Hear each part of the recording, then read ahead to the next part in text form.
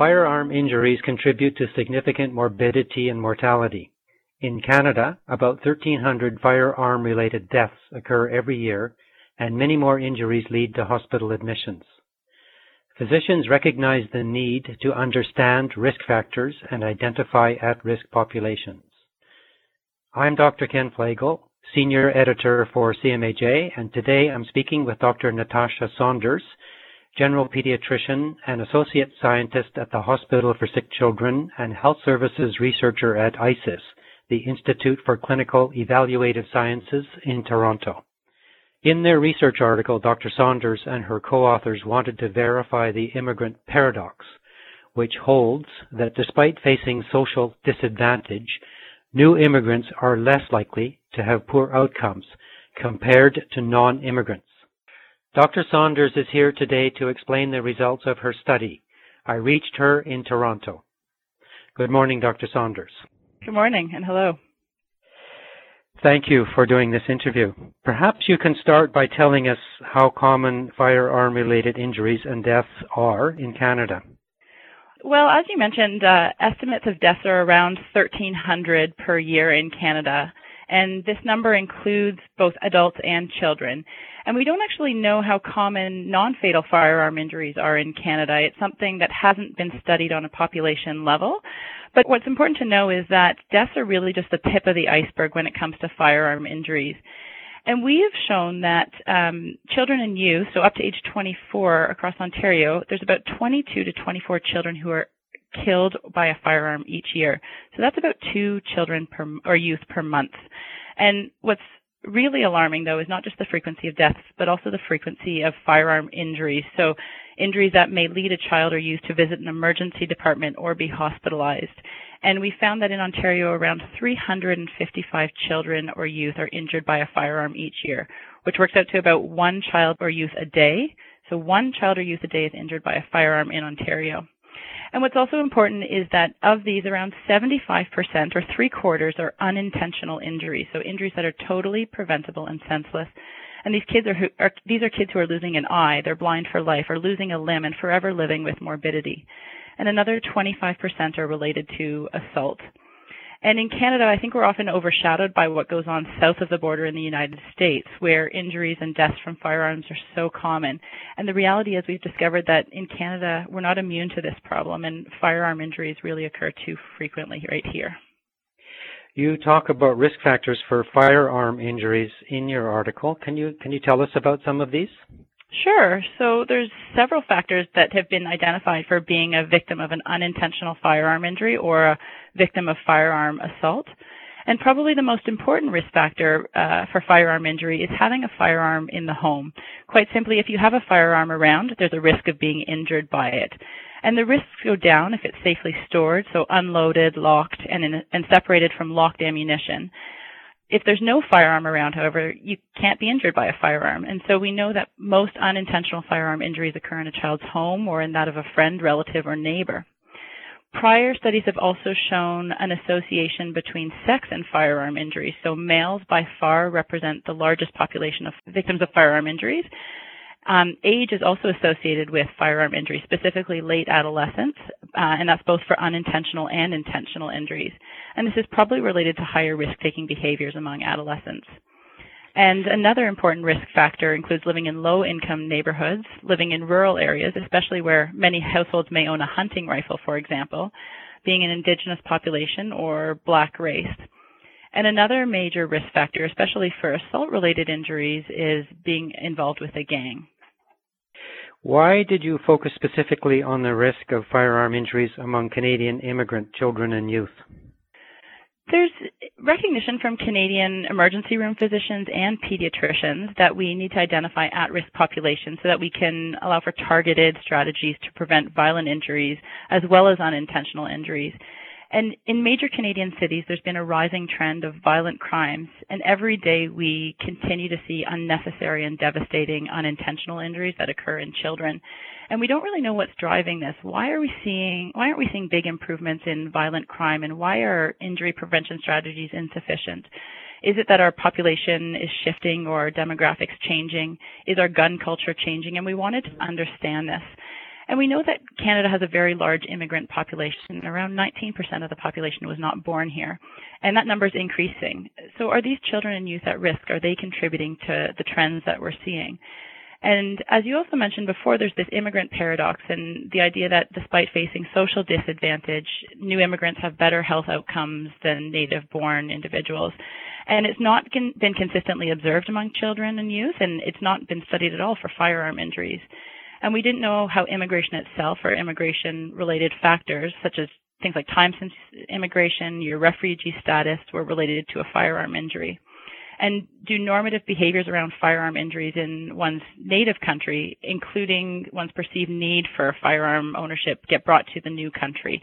And we know that around the globe, there's a lot of variation in firearm ownership. So in the U.S., there's about 112 firearms per 100 population, whereas in Japan, the rates are around 0.6 per 100 population.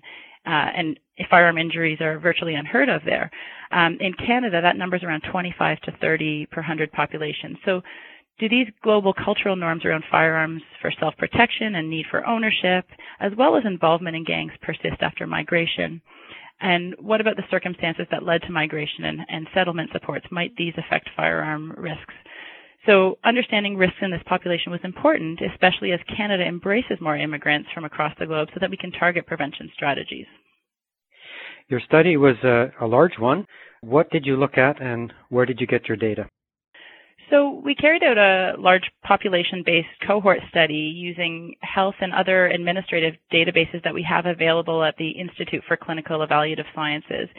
And these databases were linked to identify health system encounters as well as socio-demographic variables. And we're very fortunate to have linkage to Immigration, Refugees, and Citizenship Canada's permanent resident database so that we can identify which individuals are immigrants. And this database doesn't include temporary residents such as students here on visas or temporary foreign workers, and it doesn't include undocumented immigrants, but it does include the vast majority of individuals who have been granted the right to stay and live in Canada, so permanent residents. And we looked at all children and youth, so up to age 24 years old and younger living in Ontario between 2008 and 2012. And we identified through their health records all unintentional and assault-related firearm injuries, so not including suicide. And these included hospital emergency department visits, hospital admissions, as well as in and out of hospital deaths. And then we compared firearm injuries in children and youth by their immigrant status. And then we looked at subgroups of immigrants as well, so by visa class, such as refugees versus non-refugees, and what region of the world they came from, as well as how long they had been in Canada. What did you find? Overall, we found that there were almost 1,800 firearm injuries in our 5-year study period, and that works out to almost one child or youth injured by a firearm each day. And in the 5-year study period, male non-immigrants had 1,032 unintentional firearm injuries, and that works out to a rate of about 12.4 per 100,000 population. And they had 304 assault-related injuries, so about 3.6 injuries per 100,000 population. In contrast, male immigrants had 148 unintentional injuries, which is about 7.2 per 100,000 population, and 113 assault-related injuries, which is 5.5 per 100,000. Females had much lower rates at 1.7 per 100,000 unintentional firearm injuries and 0.4 injuries per 100,000 population for assault-related firearm injuries. And firearm injuries among female immigrants were almost non-existent. And basically, when we accounted for their age, their sex, income, and their urban residence, compared with non-immigrants, immigrants had half the rates of unintentional firearms injuries, and there was no statistically significant difference in rates of being a firearm assault victim. And what was interesting is when we explored these outcomes by subgroups of immigrants, refugees had a 43% higher risk of being a victim of a firearm assault compared with non-immigrants, and 68% of firearm injury victims among immigrants were from Africa or Central America. These latter immigrants had a 3 and 4 times, respectively, the risk of being a firearm victim assault compared with non-immigrants. And we also found that the longer immigrants stayed in Canada, their risk of firearm injury, both assault-related and unintentional injuries, increased. Your study is set in Ontario, and that includes Toronto. Toronto has been in the news over the past decade because of gun violence in neighborhoods that have a lot of immigrant youth. Do your findings provide any guidance as to how to understand these events? That's a really good question. So gun violence in neighborhoods is really complex and multifactorial. I don't think from our study that we can say that immigration or immigration-related factors are or are not the cause of increasing gun violence.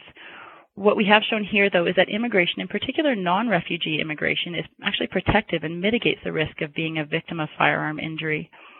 Immigrants more often live in low-income neighborhoods, and on the basis of that, as in low income, they could be targets of prevention as they're living in lower-income neighborhoods, and that's just the same for non-immigrant youth. Similarly, particular immigrant subgroups, refugees, and those from Central America and Africa appear to be disproportionately victims of firearm assault.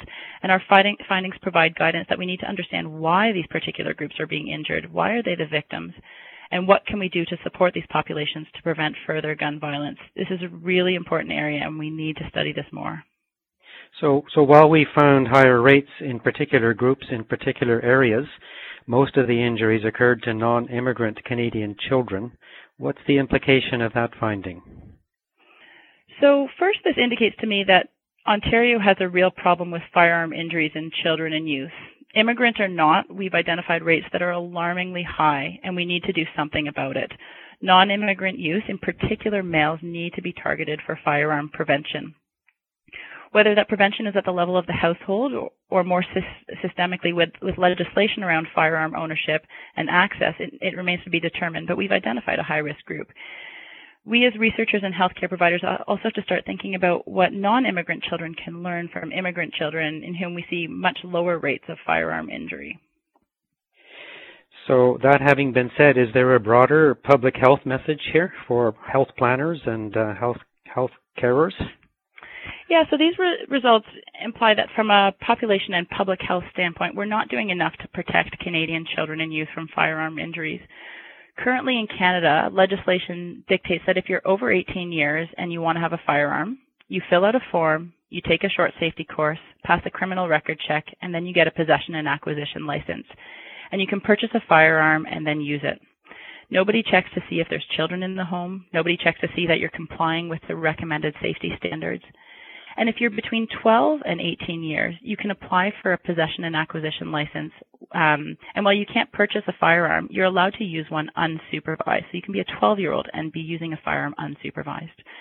So I think modifying legislation around restricting firearm use and supervision of minors, to me, seems like an important step in mitigating part of this public health problem. As well, public health programs around safe firearm storage are another way we can help this public health problem. Gun buyback programs have also been successful in other jurisdictions. And then reducing some of the assault-related firearm injuries, specifically neighborhood-level community engagement strategies, conflict resolution programs, emergency department hospital interventions with brief motivational interviewing and cognitive skills training have shown promising results. And in addition to targeting male Canadian-born youth, these also need to be targeted at refugees and immigrants from Africa and Central America. And do you have a practice message for our first contact physicians, especially general practitioners and family doctors? Yeah, I think the key takeaway message here for physicians is that firearm injuries are an important problem in Canadian-born youth and in subpopulations of immigrants. And this problem has gone under-recognized, and we have to work to advocate at the individual patient level for safe environments for our children and youth, free from risk of firearm injuries. And this means asking families about access to a firearm and counseling on their risks and safe storage. And as physicians, we must advocate for greater system-level regulations around firearms for children and youth. We've shown here that on average, one child or youth in Ontario is injured by a firearm each day. And to be frank, it's one child too many. Dr. Saunders, thank you for doing this. My pleasure. I've been speaking with Dr. Natasha Saunders, General Pediatrician and Associate Scientist at the Hospital for Sick Children and Health Services Researcher at the Institute for Clinical Evaluative Sciences in Toronto. To read the research article she co-authored, please visit cmaj.ca. If you've been listening to our CMAJ podcasts, please leave us a rating on iTunes or give us your feedback on SoundCloud or any of our other social media channels.